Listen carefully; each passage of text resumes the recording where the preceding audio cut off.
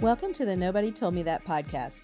My name is Teresa Duncan, and my goal is to share information that you probably weren't thinking about. I love preparing my friends for situations that may come completely out of the blue. I also want to share with you many of the tidbits I picked up over the years. If you absolutely have to tune out before the end of the show, make sure you check out the show notes for more details and information on today's topic. And thank you so much for making me a part of your day.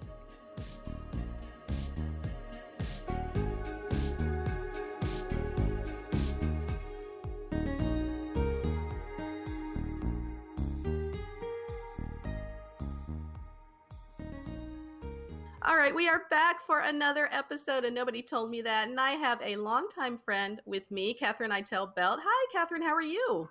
I'm terrific. So excited to be with you, Teresa. Thank you. I'm glad that you emailed me. We were on a call just so everybody knows what is going on in speakers' life when we're not on the road. We are both a member of Speaking Consulting Network, and we were on a Zoom call talking about podcasts. And, she sent me a message and I said, get on my podcast. And here we are. So I'm glad you took me up on it. But that's how we connect, right? We have to be out there in the world and connecting with people and using our networks. You have this skill.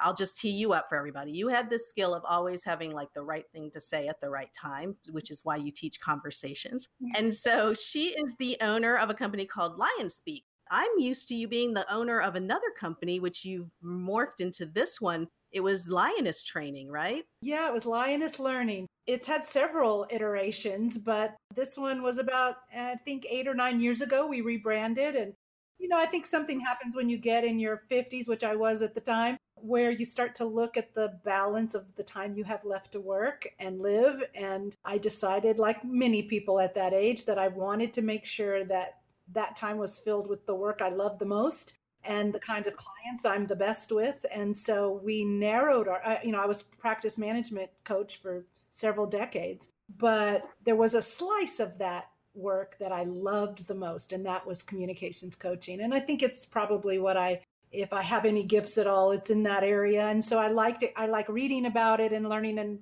growing with it. We narrowed our focus to that. And I like to say we deliver that. Communication coaching is the umbrella, but we deliver it in 3 different lanes. So one lane is patient-facing communication. So we coach on telephone skills and treatment presentation and conversations with patients. But the middle lane, which I think we're going to talk most about today, we describe as team-facing. So owner to team, manager to team to team, a lot of team culture, that kind of thing. That's where our Courageous Conversations work is. And then our third lane is audience facing. So we do a little, not a lot, but a little bit of train the trainer and train the speaker in that lane. I have to say my favorite is that middle lane, which we're going to spend some time in today. Definitely. I do want to talk about the third lane only towards the end, because I have so many friends who have taken your workshop and loved it. Speaker and consulting friends who have taken your workshop. Real quick though, how did you, because you were full practice management when I met you and you were also focusing on conversations, but how did you go into practice management at all? I mean, what made you think I'm going to be a consultant? It was a weird little circuitous path, like a lot of us. I started in college as a chairside dental assistant, and it was really just a job, just a job to get some extra money. I didn't really fall in love with dentistry right away because the dentist wasn't very good. He was all about the money, and I sort of thought, well, that's how all dentists are, and I didn't know any different. And so I was kind of disenchanted from the beginning. But I took another job, a second job, as a dental assistant with a man that changed all that. That was quite an inspiration in my life. Yeah. And so I worked for him for many years, eventually moved up front and became an administrator, learned by the seat of my pants. There was no ADOM at the time. I wish there had been, or a podcast like this, so.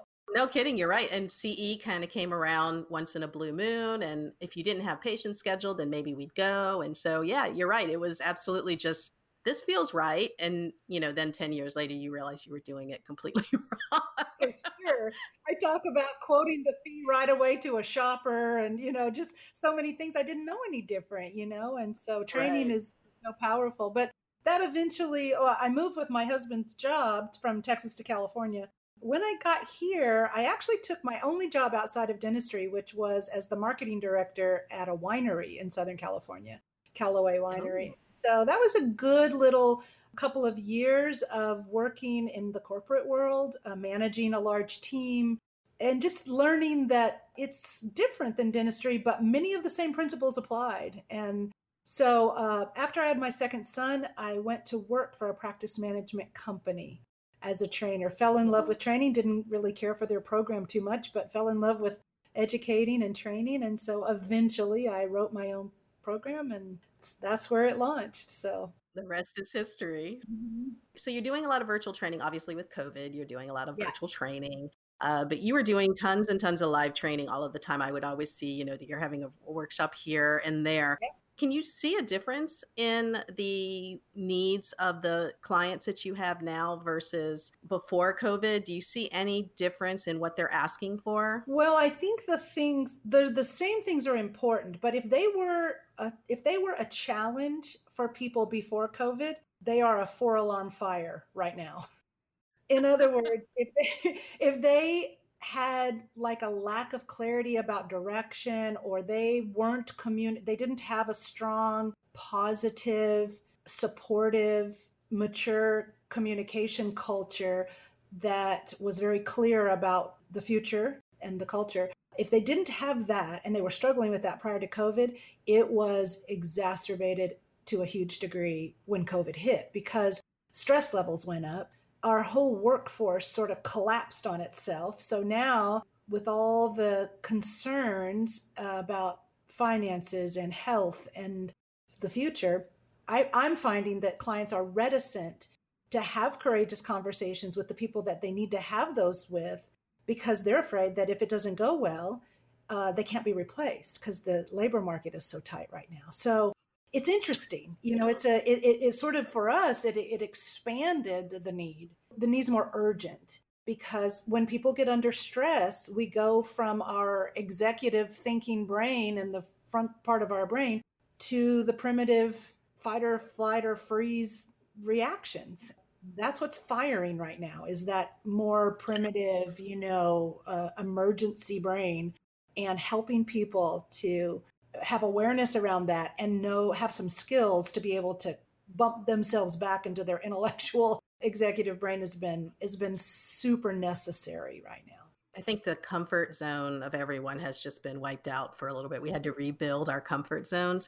One of the comments that I had with a dentist is, I'm now having to have conversations about fears I never practiced for.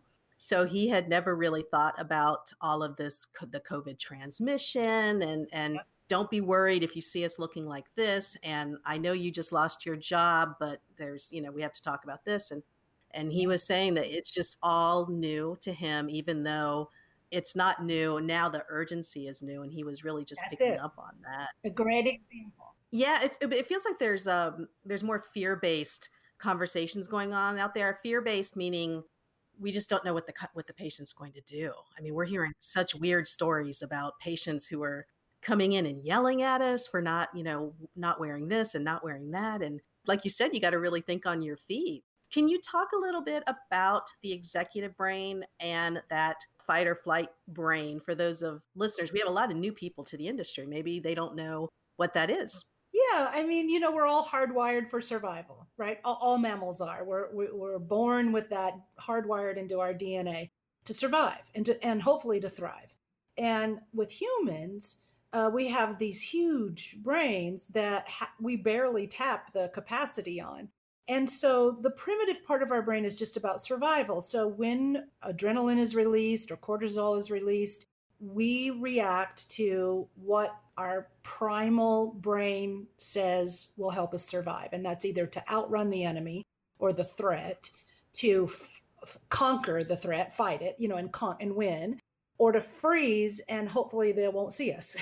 they'll just breeze right by.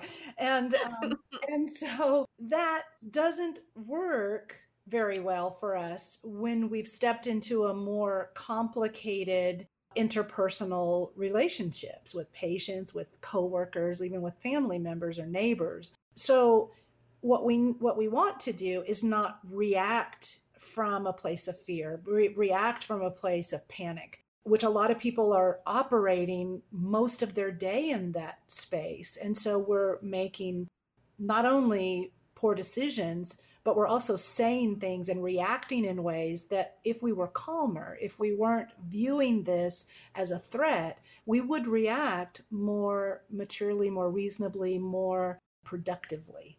And so there is some mindfulness work around communicating well and leading well, no doubt about it. Are those the conversations that we replay on the ride home Yep, and wonder how we could have done things differently? absolutely. And you were saying earlier, sorry for interrupting, you were saying earlier about, us having to think on our feet, and it feels like we're having, your doctor said that having conversations he hadn't had to had before. And I just want to say that I think there is a way to have conversations on your feet and feel guided and feel confident.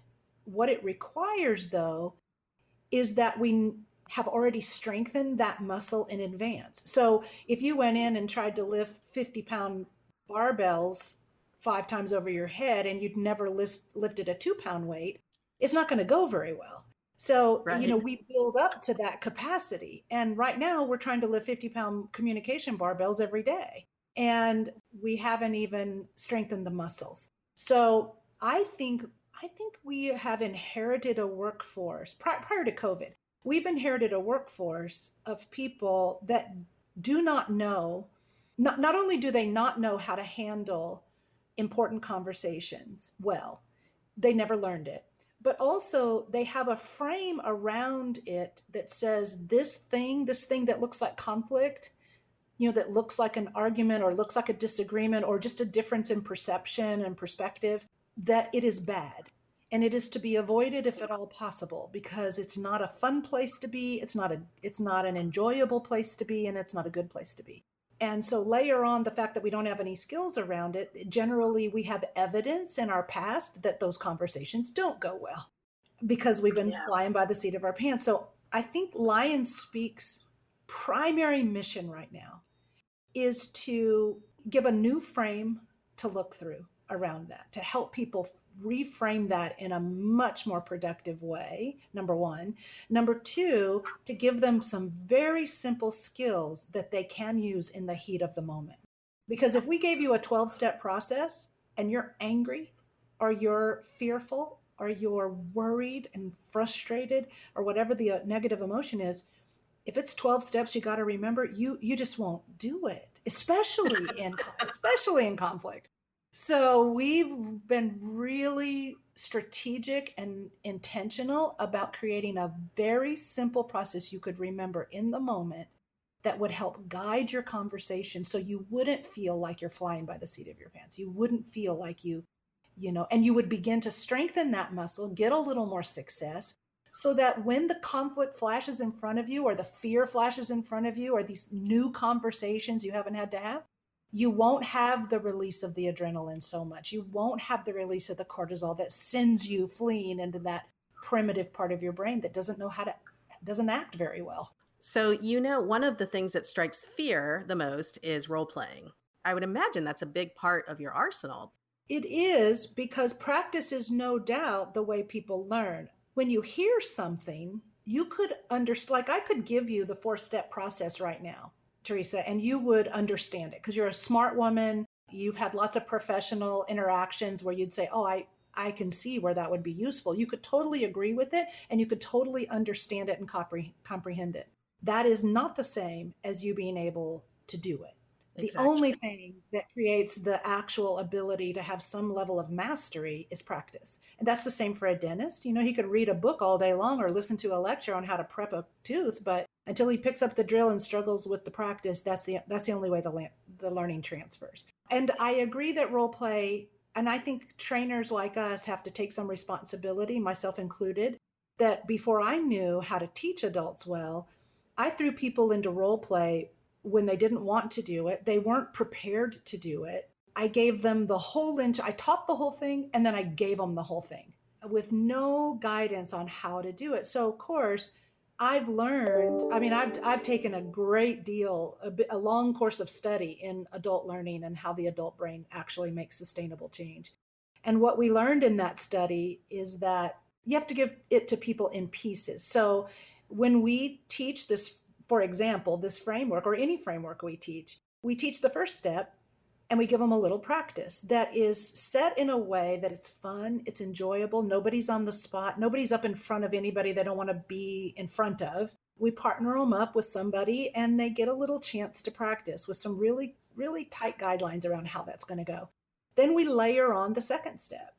And now they might practice step one and two, and then 1, 2, and 3, and then 4. And we do that whole thing in small groups, 2 or 3 people max. So they're not put up in front of a whole room of people and asked to role play something they just listened to in its entirety. No wonder people hate it. I don't blame them for hating it. I would hate it. And so I think we have to take some responsibility that we've caused people to have these negative experiences, and it can be better and it can be different, but you can't take the practice out of the learning. That's where it is. And the other thing we've done is, and I don't know, I always teasingly say there's something weird about dental professionals. When they practice, they love to be, the hardest patient that ever landed on the planet. They want to be that patient. And so I have to be really strict about, we're going to practice this. But if you're playing the part of the patient, your number one job, at least initially, is to be easy about it, is to be a compliant patient, because your coworker is just trying to wrap their arms around the process. And then after they feel comfortable with the process, then we'll layer on real life, and how it might really go, but not initially. When I was a new manager, one of the most humbling experiences as a manager when I was a baby manager was realizing that I couldn't do what I was being taught inherently. So I, of course, as a manager who's been able to handle everything that's come her way, I take a class. I don't even remember who it was. It was a man, and great information on presentation and all that. And I go back to the office and I try it out, and it does not work. Not even a bit. But here I am thinking, I'm listening to it, I'm getting it. Okay, I can do this. And I practice it. And then it comes out just a jumbled mess. So as a manager, I was very humbled by that. Just because you're good at lots of stuff doesn't mean that it's going to come naturally. Yeah. It was a moment where I thought, oh, geez, I really do have to practice this. This is terrible. And then I had to practice it. And of course, you get better. And one of the best things about leading role play in your office is that you're the one leading role play. You're not the one doing the role play. So that's always more fun. So I kind of tease managers, well, if you can get to that point, then you're leading it. So that's the way to go. But it is interesting as a new manager, the stuff you learn about yourself when you didn't even realize it was an issue. You're dealing with a lot of new managers, I imagine, because there's been so much, moving of the chess pieces. A lot of people have lost good people, bringing on new people, assistants and receptionists are now being elevated to a job, a very hard job of being a manager. How is all of that going with the people in your workshops? Are you noticing this trend too? Definitely. And on top of there being a lot of I think one of the reasons is that we've had so much consolidation in the industry. So as small groups and medium-sized groups and DSOs and those kinds of things have now reached a sort of a tipping point, really. Or even if it's a single location, but they're adding specialties and they're adding associates. So we're in this mode of growth in our industry. Mm-hmm. And because of that, there's been this recognition that I have to create this middle layer of management that a solo practitioner who had 4 or 5 people working for them didn't need that middle layer of management. You have 2 dental assistants and 2 part-time hygienists and 1.5 administrators. They don't need a middle layer of management. But since the industry is tipping toward larger, more consolidated type growth in the practices, we are needing that. And so what's happening is someone who's unaware of the skills that it takes for good leadership and management will take a hygienist that's an excellent hygienist or an excellent assistant or an excellent administrator and move them into a management position, which you and I both know is a completely different set of skills than doing hygiene and talking to patients. Absolutely. Some things will transfer.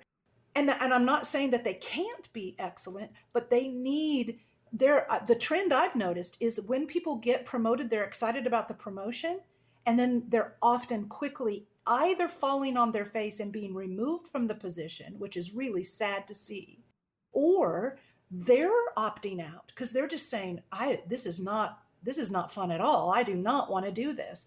And both of those, I think, are most often related to a lack of training on the skills that they need that are very unique to any time you're managing and leading a group of people toward an end point. And so the good news is that they're kind of open slates, they're very open, and I find this, we know a lot about the millennial generation. Those poor people have gotten more heat than probably any generation in the past. I mean, we have amazing millennials working for us, and I don't know what we'd do without them, really, truly. They bring so much to the plate. That's the biggest workforce in the history of our country.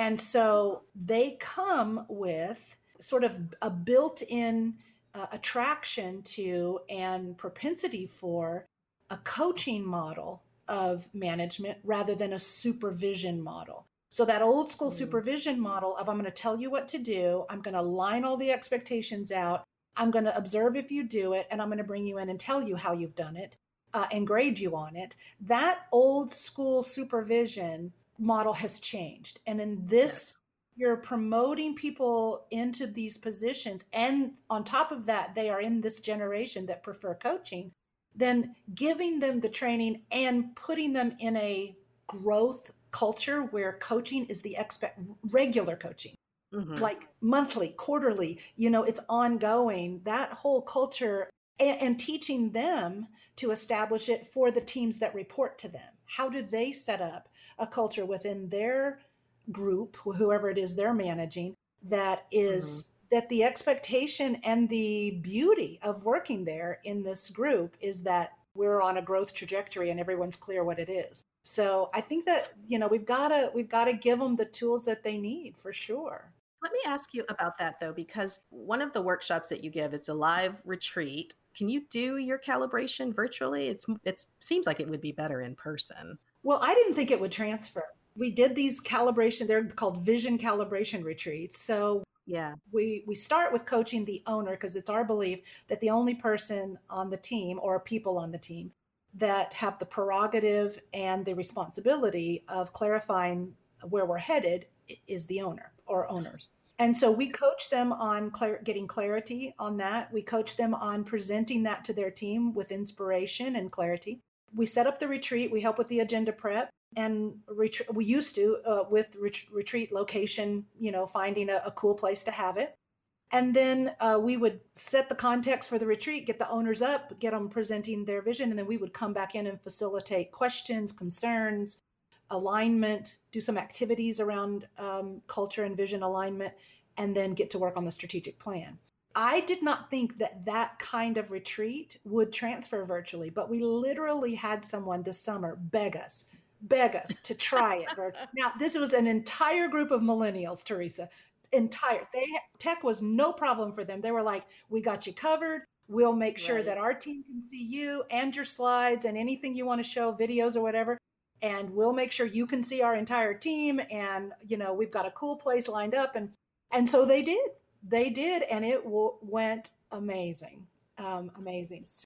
It is amazing how they are so much better with technology. I had a strategy call with the admin team members, and we were talking all about insurance conversations and all of that. But one of them was at the gym, and she's working out while she's listening, and she's asking questions, she's participating, but she's working out. And I've just never had that before. And I didn't say anything because I was like, who am I? I'm not her manager. Her manager doesn't like it, whatever. But she was one of the brightest. She was asking good questions. And I just thought, that means I can teach anyone at any time. If they're sitting, waiting for their kid to play soccer or whatever, then I guess I can do it if they're up for it. But it is amazing how there's been such a change in the traditional learning. It's very exciting. It is. And it's allowed I think offices that need this now, not later, not whatever post COVID is going to be. It's not they can't wait or don't want to wait, and so given us the ability to do that. And one of the things that's been helpful is we work with a point person on the ground, so we coach that person about the activities that I'm going to tee up.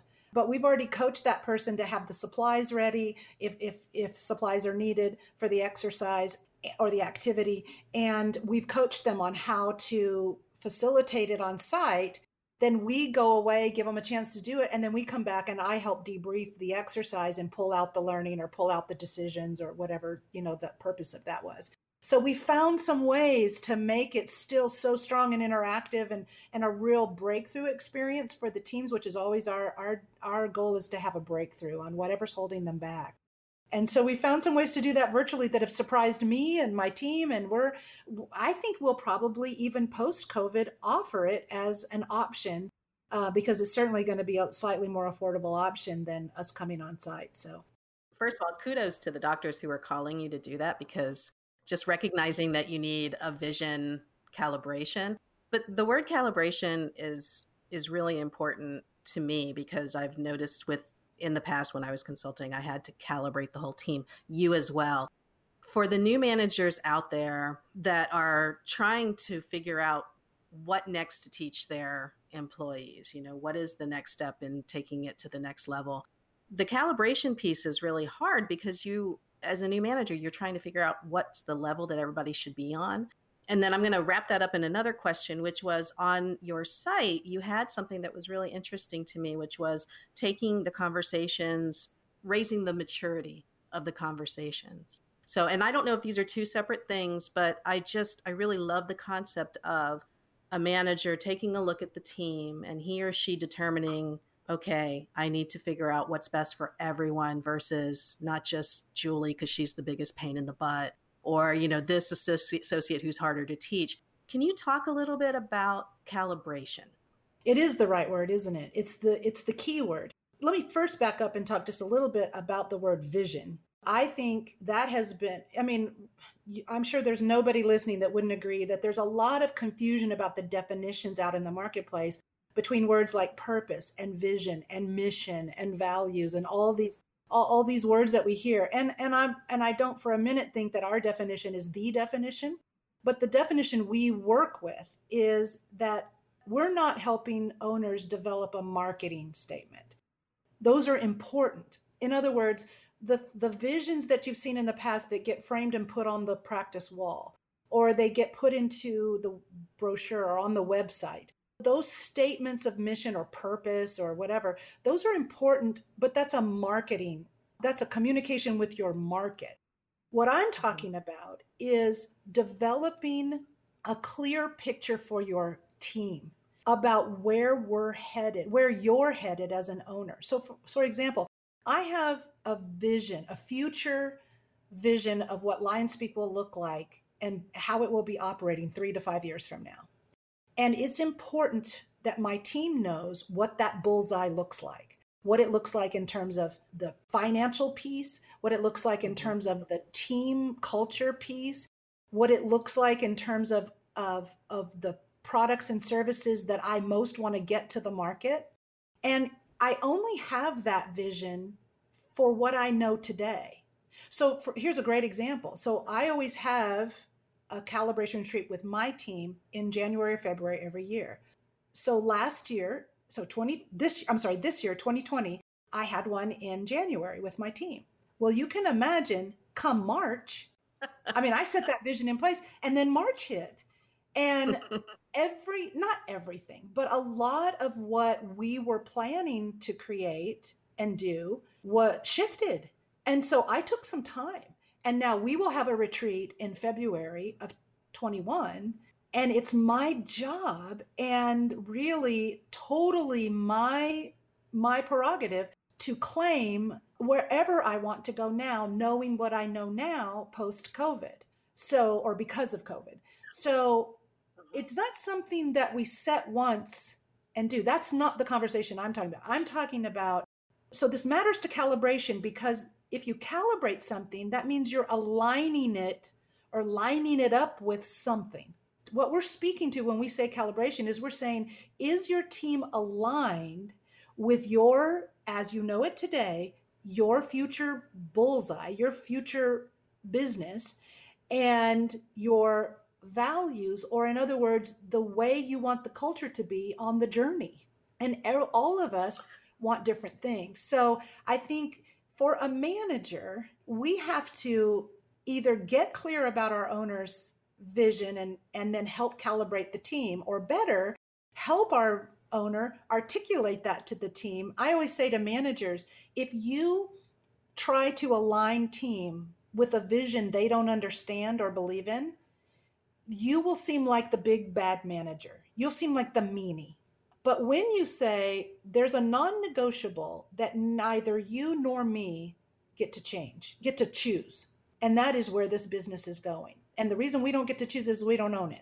You and I both work for someone who has decided to go there. And if you and I continue to work here, our job is to keep being clear about that, asking, poking holes in it, getting clear. And our job is to line up with it every day. We put our keys in the car and drive to the job. And so my job is to help you do that, is to help you, number one, make sure you're clear. Number two, make sure you want to go there and that it does align with your personal vision. And if it does, what are the gaps in the training that you need? So now as a manager, this is nothing personal. This is I'm the conduit between where they want to go, the owners want to go, and where this team I'm in charge of is, the behaviors and the actions and the skills that they're going to use or leverage to get there. And I'm really glad that you delineated between the two: vision, mission, calibration, all of that, because it is very true that we think mission is all of that until you dig a little deeper and find out it's not. So I'm glad that you clarified that. You brought up a term that it's kind of a little sticky to get into, values, because there's someone's values. You don't want to go around changing everyone's values. Yeah. But there are times when someone's values really don't line up with yours.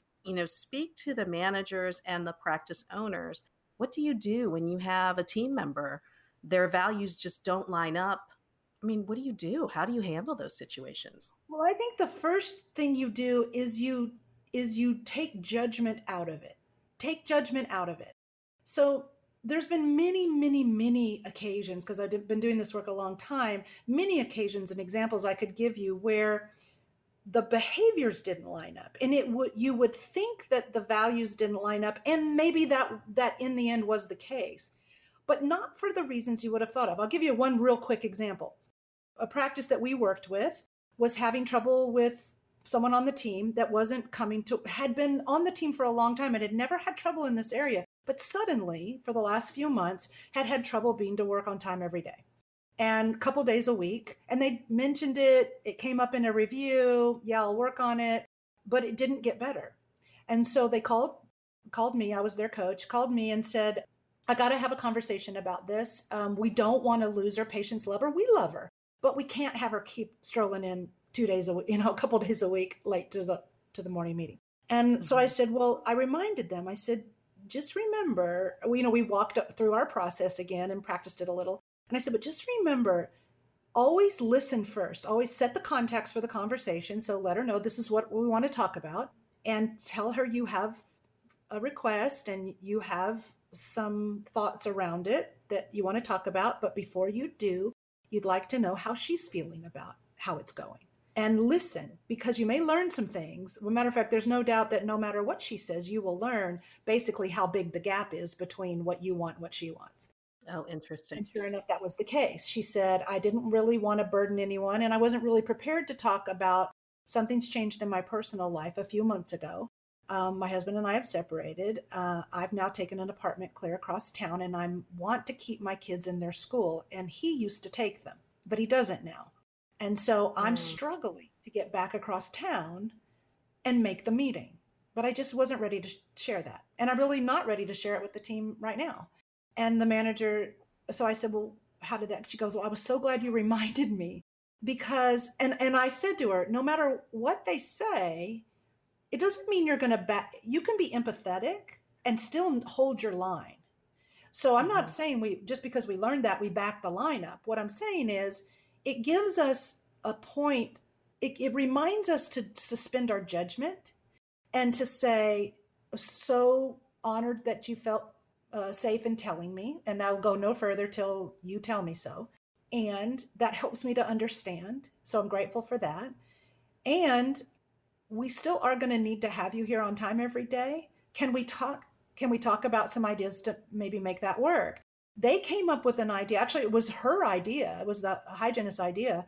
She said, I'm in my car. I have my phone on a holder on my dash. We have a monitor in the room where we meet for the huddle. Would it be at all possible for me, if I know I'm not going to be on time, if I promised that I'd reviewed my charts the night before and I'm prepared, could I log in through Zoom and attend the meeting virtually until I got there? Just until school year's over and I can get my kids in a new school, and then it'll be a whole different thing. And it was. And so it's a good example of, that was, the values were the same, the behaviors weren't, and suspending that judgment. But let's just say that you do have a difference in values. If we don't judge it and we say the thing we want most for our people is that they are coming to a job, either our job or some other job, and they are living their best life. They are living their best life, that they are living a life that they love to go to work. And if that, it's because you've only got two choices. Either you're going to get super clear about the values and the behaviors that come from those values, that support those values, and Mhm. they're going to either sign on happily, or they want to, but they don't know how. And so we're going to help them with some training. So that's either going to happen, or they're going to say, I don't agree with that. That does not mesh with my own personal values. For example, I don't think we should be going insurance free. I think that everyone deserves to have, we should be helping them. The dentistry is expensive, and we ought to be helping them with that. And I think we should spend a lot of time explaining their benefits to them, because I think that they don't understand. And I don't want to work in a practice that this is how we answer this question, or this is the stand we take. Or I've had that come up Yeah. where the practice is going in one direction, no right or wrong about it. It's just what they chose. And then the employee is over here going, but I feel like people need to know this information. No right or Yeah. wrong about that, right? But it's a disalignment.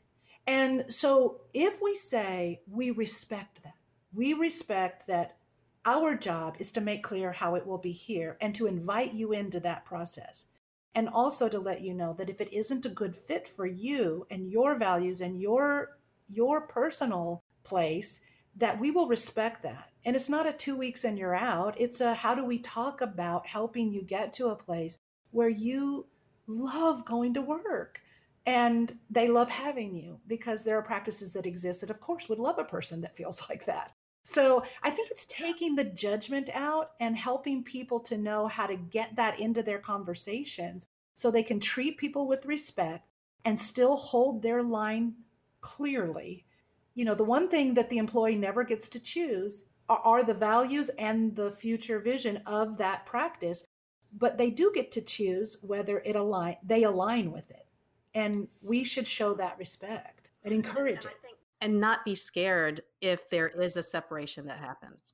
And the reason I bring that up is your example is right on point. And, with all this, the COVID and looking at the margins and everything, a lot of offices are considering going insurance free or not participating at all. But I hear doctors all the time will say, I don't know if I can do this because Sally up front has told me she's not a fan of this. And I think it's going to be really hard if she's not on board, and then they end up not doing it. I mean, pre-COVID, this was a very frequent conversation, right? Then there's, well, we decided to implement a in-house savings plan and they Uh-huh. don't like it, so they never talk about it, So same thing like with care credit. I mean, we always hear this Yeah. too, right? Yeah. But if you have somebody who's sees your vision, understands your vision, sees the bullseye, but doesn't want to go there, there's an argument to be made that that person isn't going to help you reach your goals. So can you talk to the doctor who's worried about losing this person? The one thing that managers have that no other position has is they're in the middle. They actually have to master two conversations, the conversation up and the conversation down. I don't mean that in a derogatory way, but like who they report to and then who reports to them. They're in that, Right. they're the meat in the sandwich, you know? And so a great example of this is when we were doing our Leaders of the Pride workshop pre-COVID in person. It was a 2-day workshop, and a lot of people that came to it were managers, but we also had some owners. And so we said to them, well, your pre-work is you got to fill out this, if you're an owner, you got to fill out this vision kit prior to coming to the course and at least bullet point your thoughts about it and come prepared to use it and work with it. If you're a manager coming with your owner, you don't need to do anything before the course. If you're a manager coming without your owner, we're sending you the vision kit. You have to sit down with your owner and either get them to fill it out, or if they refuse, which we had people coming back saying, I slid this across to my owner and he slid it right back to me, or she slid it right back to me and said, I'm not doing this. You're going to it. I want you to go do it. And so I said to them, so let's get creative about this. What if you took them to lunch and interviewed them? Do you think they would answer your questions? Well, probably. I said, well, then do it that way. Oh, that's smart. Yeah, come clear, because you cannot manage well without clarity about what is acceptable, what is expected, and where are we going, and what are the behaviors that are most important to this owner along the way. At LionSpeak, we have a few trainers, right? We're a small company. We have a handful of trainers scattered all around the country, and they work independently. So one of the values for me is that we have independent thinkers and problem solvers. They're critical thinkers. It wouldn't work. There are a lot of people in the industry that want to become a trainer and want to do this kind of work ultimately, but they're not ready. They need some hand holding, they need some training, and that's awesome. And at LionSpeak right now, I do not have time nor the inclination to do that. So part of the value proposition, if we interview someone, is that if what they need to be happy in their job is a lot of hand holding, this probably isn't going to be a good fit. Because what Right. I'm looking for is are people who don't need a lot of hand holding. You know, they need direction and they need to certainly understand what we're teaching and represent that well and all of that. There's a training process, but there's not a hand holding process. They are able to set their own schedule. They're very competent in dealing with small problems that come up, and that's what it has to be. And so that's a cultural value. You know, like I always say, if I had to ask one of my trainers to put their cell phone away at a meeting, it wouldn't be a good fit here at LionSpeak, right? So people say, I don't know how to get them off their phones. And I'm like, I don't have that problem. Not because I'm harsher or more strict, but really just because I've set that expectation up from the moment they interviewed, and all Hmm. through we revisit those values, and they know that being hyper focused when we're together doing the good work we're called to do is a big value at LionSpeak, and it wouldn't be a match if.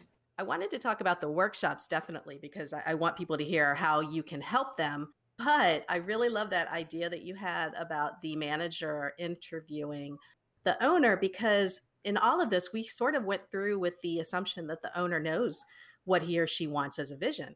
And many times they haven't had someone pull that information out of them or had somebody to bounce it off of them. So I really love that the manager can be part of that whole conversation. So that's fantastic. So tell me about the workshops because I know you're doing a lot of virtual. I was on your site and you have a couple set up and I just love the idea of you having these workshops virtually. Can you go into that? Yeah, we are too. We're having a ball. We're limiting them to small groups, so that's making it, I think, a much richer experience because we're able to give people attention to the actual issues that they're personally struggling with in their practice. And it's funny, most of the attendees share, many of the same frustrations and struggles, and so it's been super great. We have 3 different workshops right now, but I think the one most appropriate for our conversation is Courageous Conversations. It's a 3-day workshop only in the morning. So I'm West Coast, so 9 to 12 Pacific time, Tuesday, Wednesday, and Thursday morning.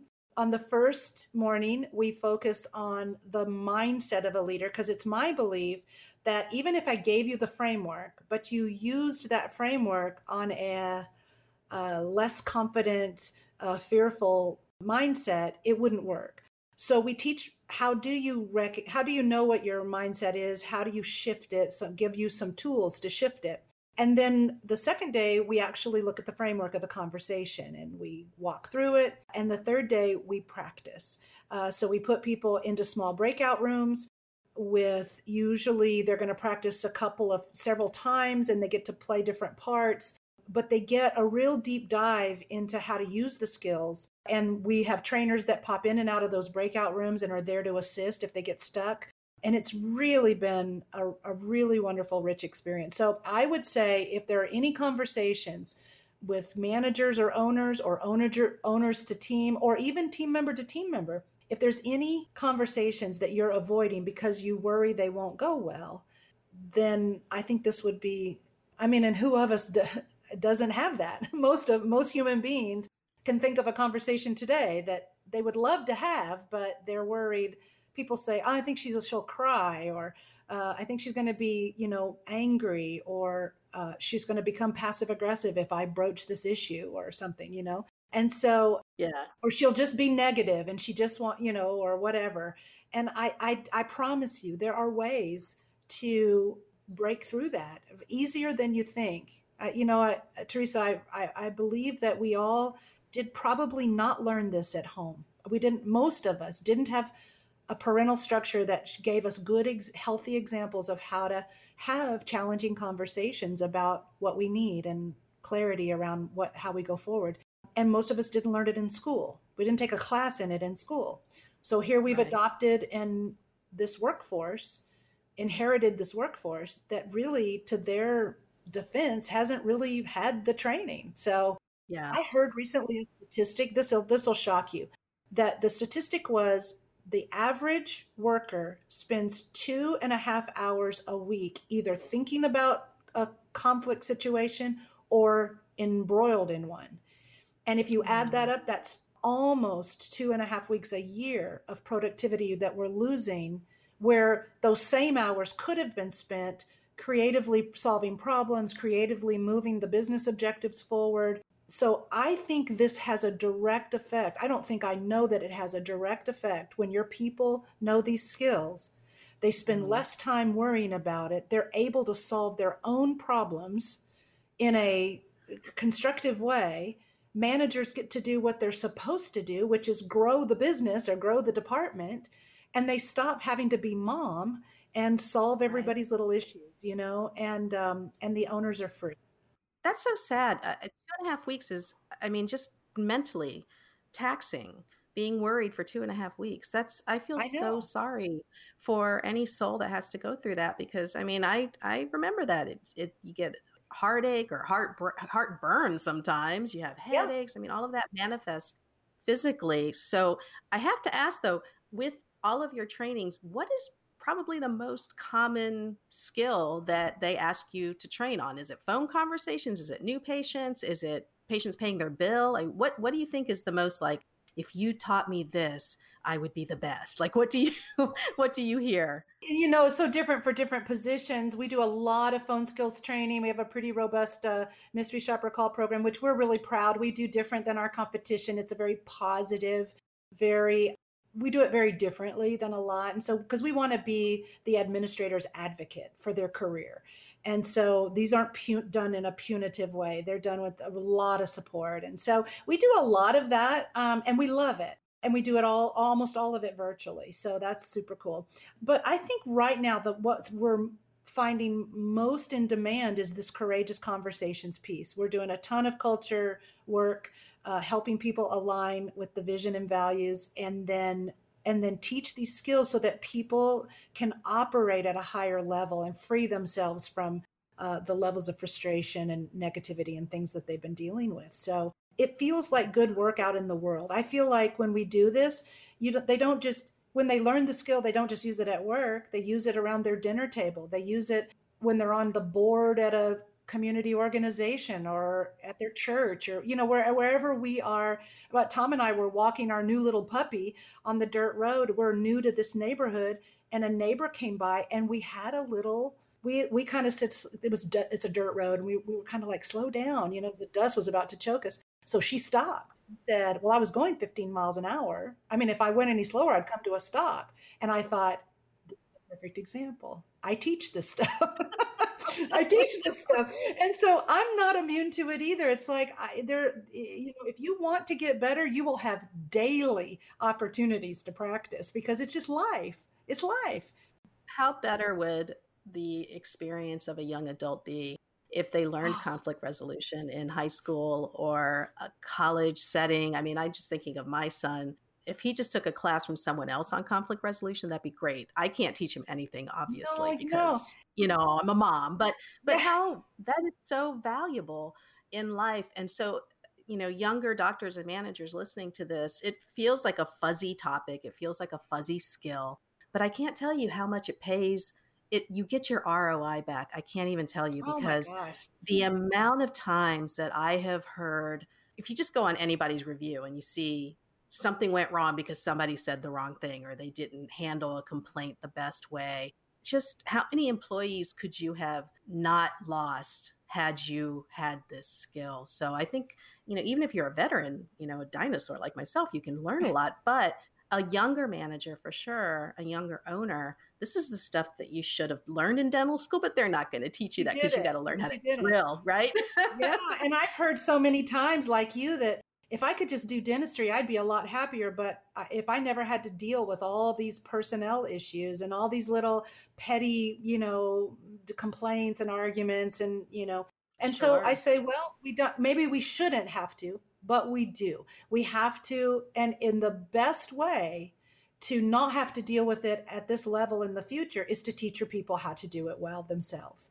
And we can't teach something we haven't learned already. So first place to do is to learn it yourself and demonstrate it from a leadership position, demonstrate it, and then teach it as a cultural piece in your practice.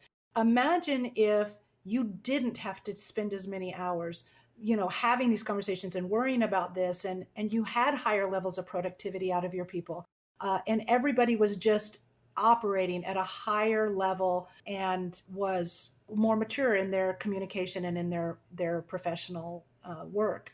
We have to teach them if they didn't learn it in school. I'm married to a recently retired middle school teacher, and he said the first time he heard this lecture, he said, God, I wish my middle schoolers had to take that class, because I think we'd launch a different workforce into the world in a few years. And I think he's right. 100%, 100% agree with that. But we didn't. So now we have to do it. And you give yourself a gift. You give yourself a gift when you bring this into your culture, because things get better quickly instead of stagnating like they do when we just go around in circles because we don't have any skills around how to manage the conversations. It's easier than you think. It's easier than you think. I wonder if down the road, and I know you have your vision, but there's so much more acceptance now of kids learning online. I mean, everybody's Zooming and everything. And I know so many parents in the area that are, they have pods. Their Yep. kids are out of school. They've homeschooled them. I mean, maybe there's a market for a younger version of that class, because I mean, I'm thinking of when Noah was 8, 9, 10.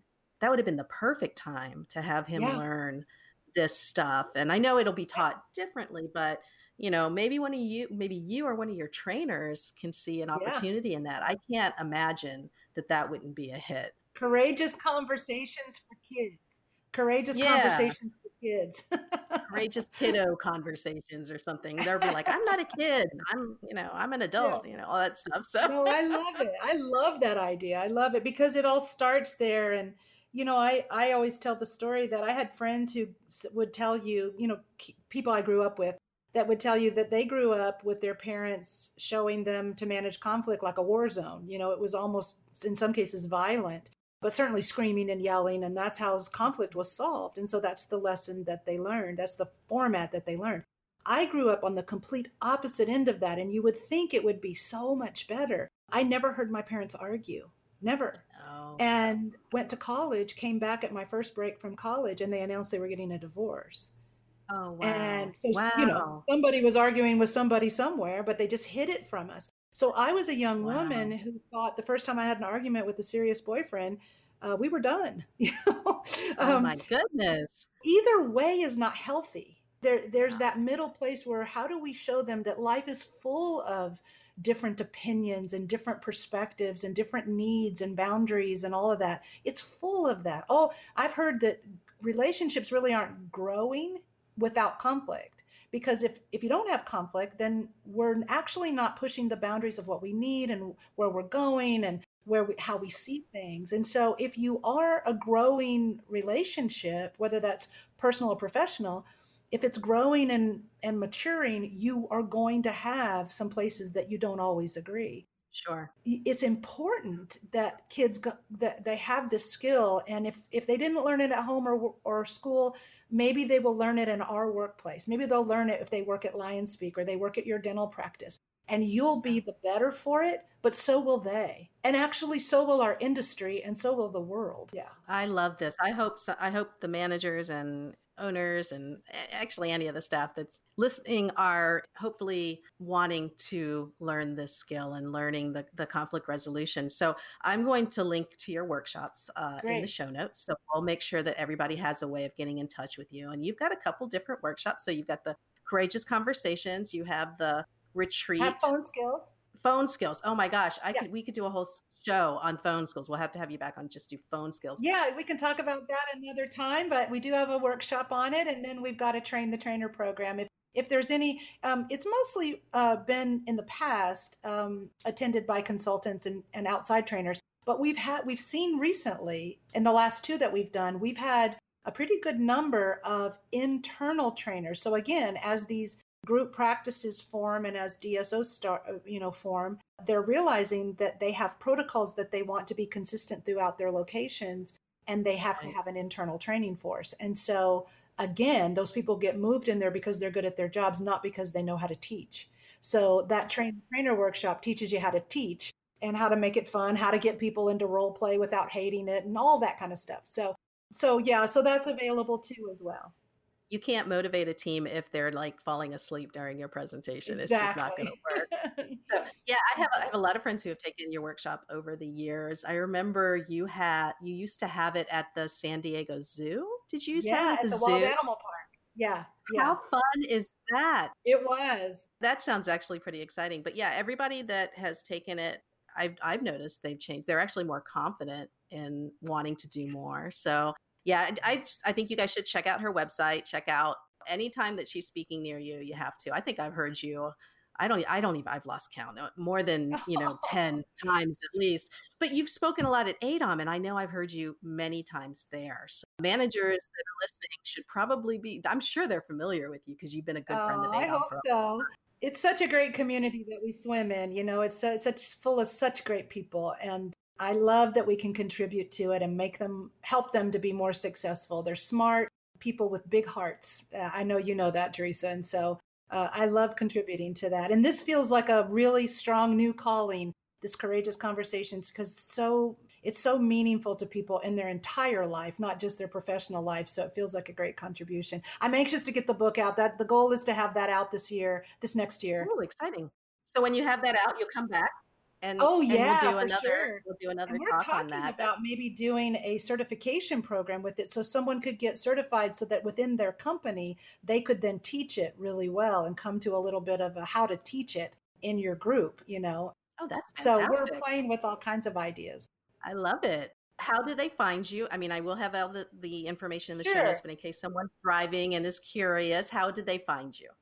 Yeah, lionspeak.net. If you go to lionspeak.com, it's actually Lions Peak Winery. So if you want wine, go to .com. But if you want communications coaching, come to .net, lionspeak.net. And you'll see virtual workshops is the first tab on there, but it also, it basically has a tab in all three of those sectors that we work in. And I write a blog. I've been writing a weekly blog for, we think now it's about 17 years or something like that. Wow. Yeah, every week, called the Monday Morning Stretch. It's free, so you can sign up for the blog on the website, and lots of other great resources. So yeah, come play with us. We think we're up to some pretty interesting, good things, and we'd love to support you any way we can. So check us out there. Awesome. So, dear listeners, you have got a game plan now. You're going to go back and think about all of the ways that these conversations can help you. And I know for my listeners, the managers out there, I mean, they're my heart, as you know, Yeah. but I Yeah. know that sometimes conversations come very easily with patients, but not necessarily with the team members. Those are a lot harder. And there's a lot more at stake too. So it feels just a little Yeah. bit tougher. So That's right. definitely check out, I'm on your newsletter. So I highly recommend sign up for the newsletter, check out her workshops. And when you have the book out, I want you to come back and we'll have a I talk about will. I'd that. love to. Thank you so much for being on. I appreciate it. Thank you, Teresa. Absolutely. And dear listeners, as always, I really appreciate that you take the time to spend time with me.